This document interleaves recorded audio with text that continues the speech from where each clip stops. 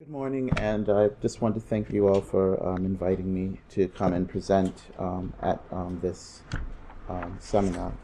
Today, my presentation will try to provide you with the following things: the current view of Black and BMA students in UK higher education and why that's important.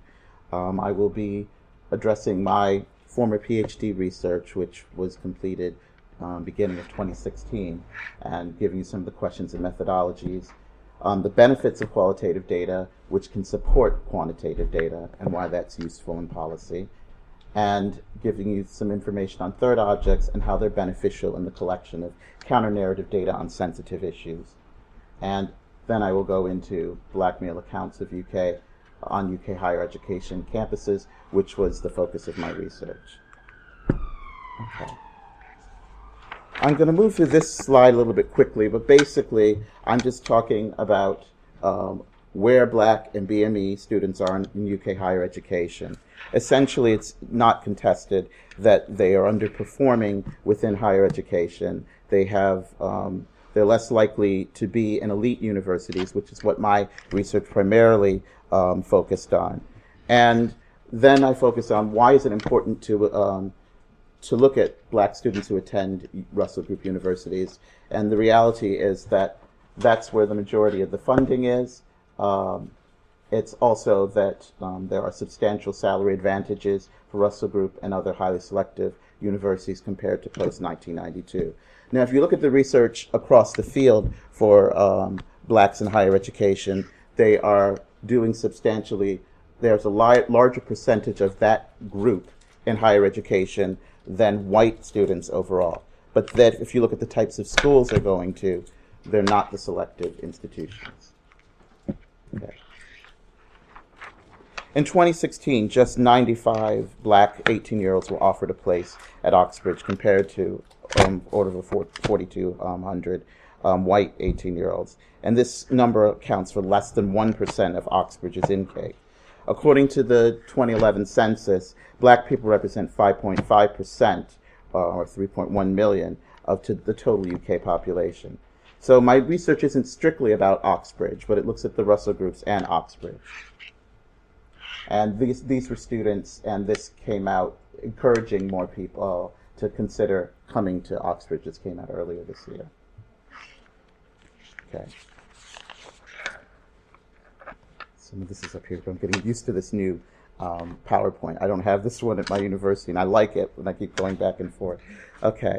UCAS facts on BME and Blacks. When I say Black, I'm talking about British African Caribbean and British African, and I'm talking about UK domiciled students. I'm not talking about international students. I can explain why later on. I don't have the time right now. But if you look at this, you can see, again, that Black students are least likely to study at Russell Group universities, only 7% compared to 11% of white students and 13% of students of Asian heritage. Okay.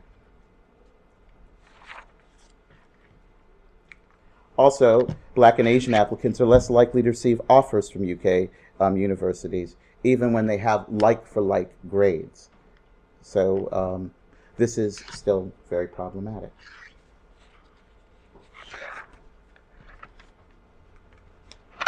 And more importantly, Black students, like for like, once they get into these institutions, their likelihood of attaining a good degree, meaning a first or a second, is much lower.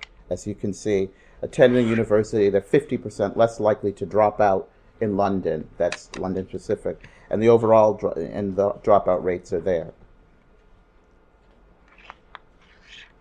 But access, I'd like to say, is only one huge hurdle for Black and Asian pupils in UK higher education. Retention and the likelihood of getting that good grade are the other challenges. Oops, go back.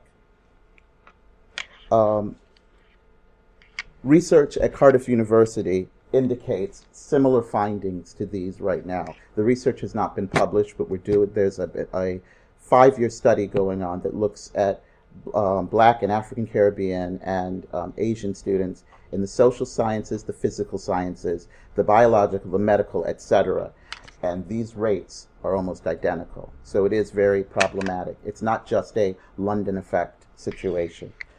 So with so few black students attending elite universities, and those who do attend, in some cases being 50% less likely to get a good degree and much more likely to drop out, I believe understanding their experiences and getting information about their transitions to and through higher education in these universities is important. And that's what my PhD was about. So, we know that it's a fact that quantitative data on access, grades, retention, etc. exists on BAME students. So how do we increase access? In-depth qualitative research exploring the counter-narratives of these students and their transitions. And why? Because qualitative data can provide in-depth layers, enrichment, and richness to help understand the why of the quantitative data. And also, in a lot of cases, if you use quantitative data to try to understand these things, you're not going to have enough of the numbers when you're talking about elite universities because they don't exist.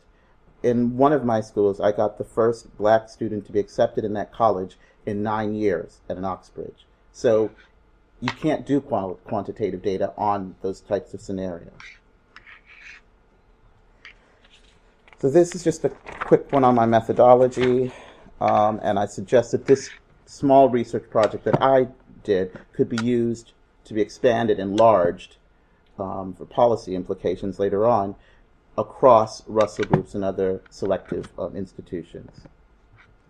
So I engaged with Bourdieu and critical race theory in this. I'm happy to talk about that further, and I'm happy to go into this further, but I wanted to get to some of the stories based on my time. How am I doing time-wise? Doing okay. Okay, all right. Okay.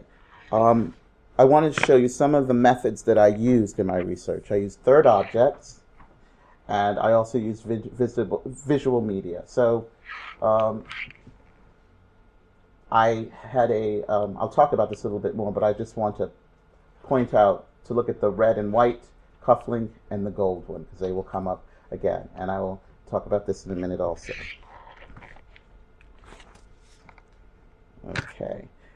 These were some of the findings that came up in the stories or accounts, I call them accounts, that they shared with me. I believe in a co-construction of meaning in terms of what my participants shared. I interviewed them repeatedly. I went back to them. I had over 200 hours of information data that I had to transcribe for, but it was very, very interesting. Okay. Trying to gain data about sensitive issues and discrimination, asking questions without third objects.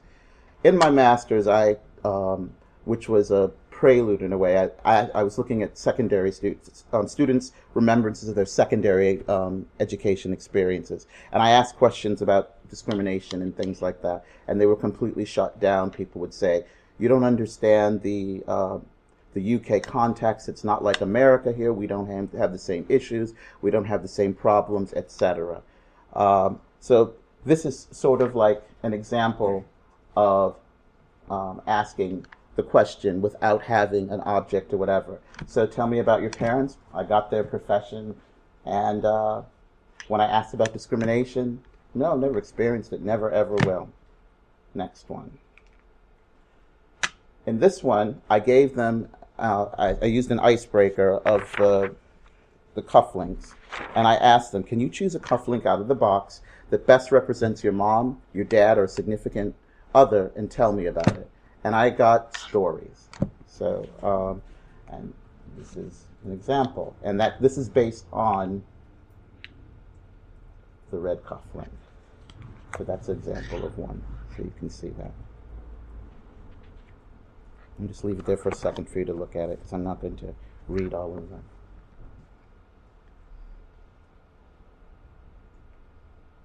So had I just asked questions, can you tell me about your mom or your dad? And I did try to ask them in other ways. It didn't generate this. I thought the whole idea of third objects was a bit kooky when I first heard of it, but because it's been used a lot with children in child psychology, and someone in the program told me about it, and I tried it, and it was fantastic. And the same goes with an experience of another participant talking about their mother. And in this case, faith came up, and faith was a central capital that a lot of my participants identified as being instrumental in their transitions from secondary into higher education and helping them get through that process. And I do have a journal article in Burge on that, but I'm not going to be talking about that capital today. Okay, this is the social media excerpt that I used. I'm going to play this for you, hoping I have enough time. But when talking about discrimination and racism, I found it extremely challenging to get anything out of my participants during my master's, and I figured this would have been a good way to go. So, let's do the play. Not to be racist, but not to sound racist, but not to sound racist. My It's grandma not showing up on your hates screen. collards. Wait. It's not showing up on your screen, but you can Why hear isn't it. there a white entertainment television? Can you show me how? You don't hear us complaining about it. Sorry. It's showing up earlier.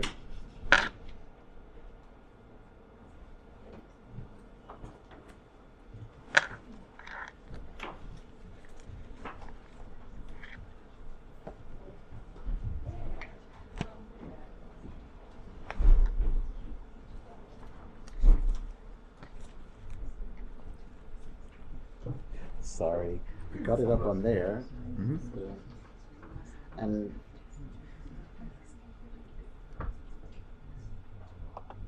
Let's try that. Okay. You want to try playing that again? Just hit there.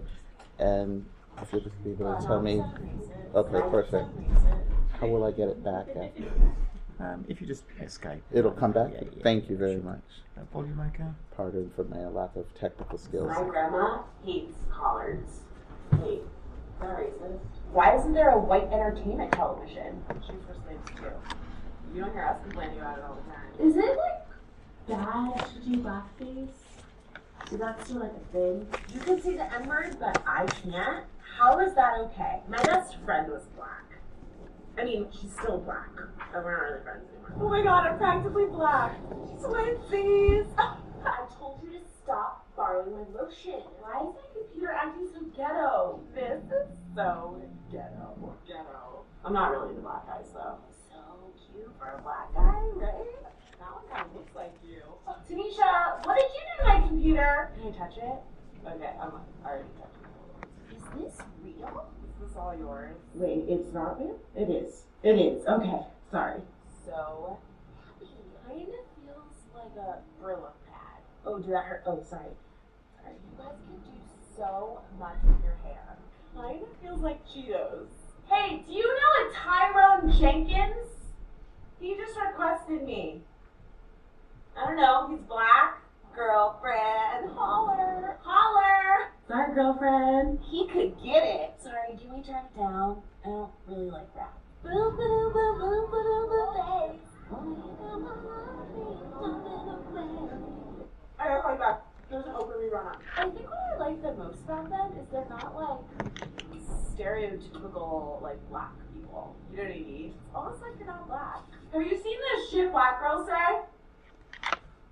Kind of racist. Okay.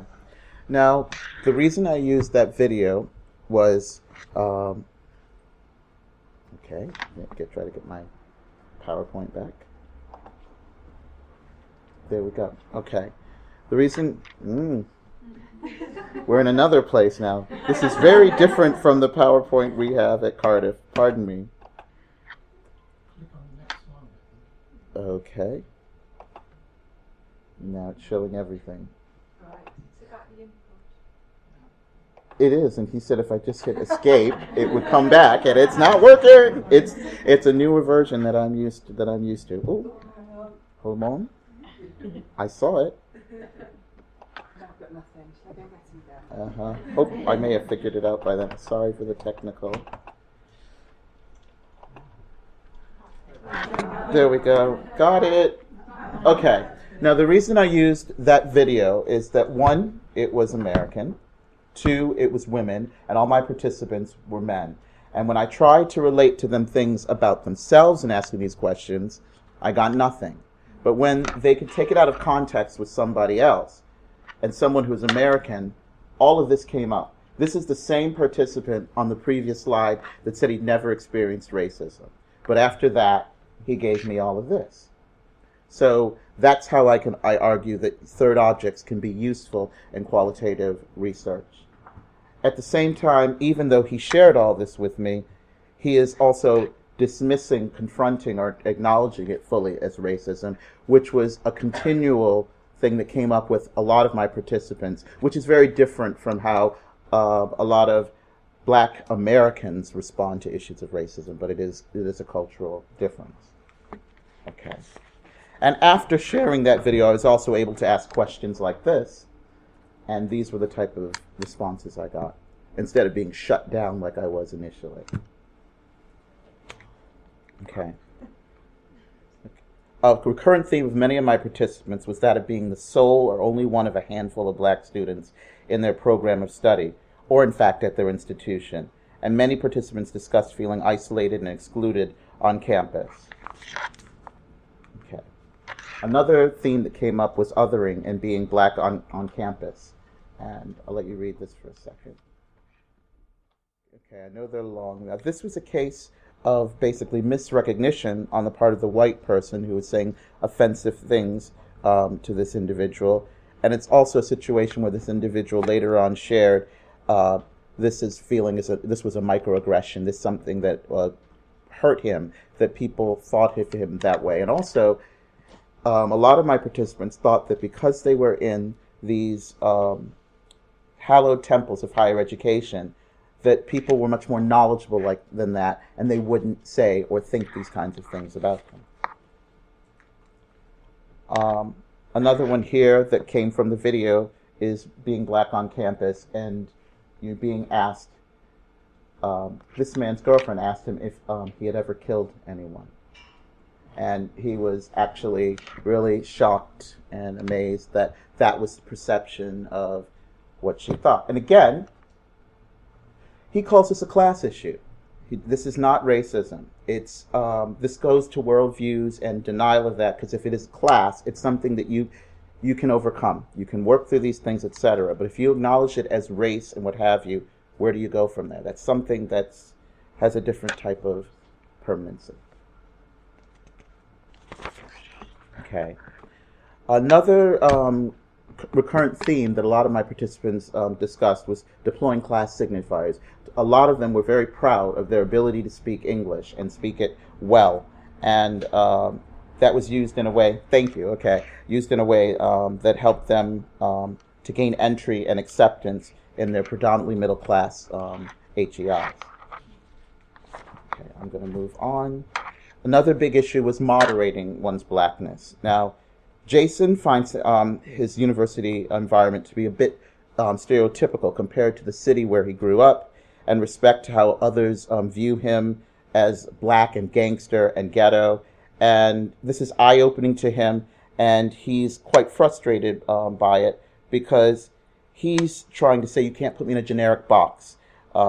He chooses what his cultural tastes are going to be, and they go from hip-hop to playing golf, which are things that would not generally typify him as being gangster. Okay. In this case, this is one of my participants who was an outlier. Most of my participants did discuss how they had to moderate or change their performativity in elite higher education institutions. However, this individual refused to do that. But, he acknowledges that as a result of it, he experienced a degree of isolation within his institution. And here, he talks about particular Black friends of his who switched up, as he called it. They were changing their, it's Goffman and performativity, but moderating Blackness is another term that's been used for it. And how he refused to accept others' culture and do these types of things.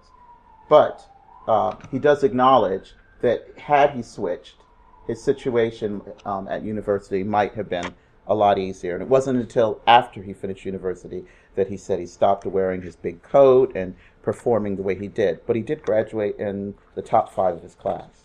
So, I'm going to skip this one because of time and just go to conclusions, which are that racism, classism, and discrimination are prevalent and often institutionalized within the habituses of some of these universities. Now, people may challenge my use of, because you were mentioning theory earlier, and this was problematic for me because Bourdieu is usually perceived as just a class theorist. But if you look at his early works, he also did a lot on race, particularly in Northern Africa, and I was able to use him, but I use critical race theory as well for my theoretical context. But othering, stereotypes, discrimination, and misrecognition were experienced by a lot of these men, and they're also often institutionalized in these universities. Many black middle class and some of my working class participants who were what I call black aspirant also chose to adjust, adapt, perform, change their performativity in hopes of acquiring a white middle class habitus, which would minimize the likelihood of stereotyping and discrimination. So I would also say that black male students' awareness of othering may explain why some black students are disengaged or not interested in studying or may be performing more poorly in these institutions. But more research would need to be done in that area, but it would be hopefully useful for affecting policy. And lastly, I put this up, post-racial education. We don't live in a post-racial world or university. This is a situation that happened at our institution, and actually it was not in 2017, it was 20, yes, it was this earlier this year. And I'm working with the BME plus staff group is working with the Vice Chancellor's office and the medical school to provide training and other things. But these are the types of things that are still happening with students who are BAME at these institutions. So that's it. Thank you.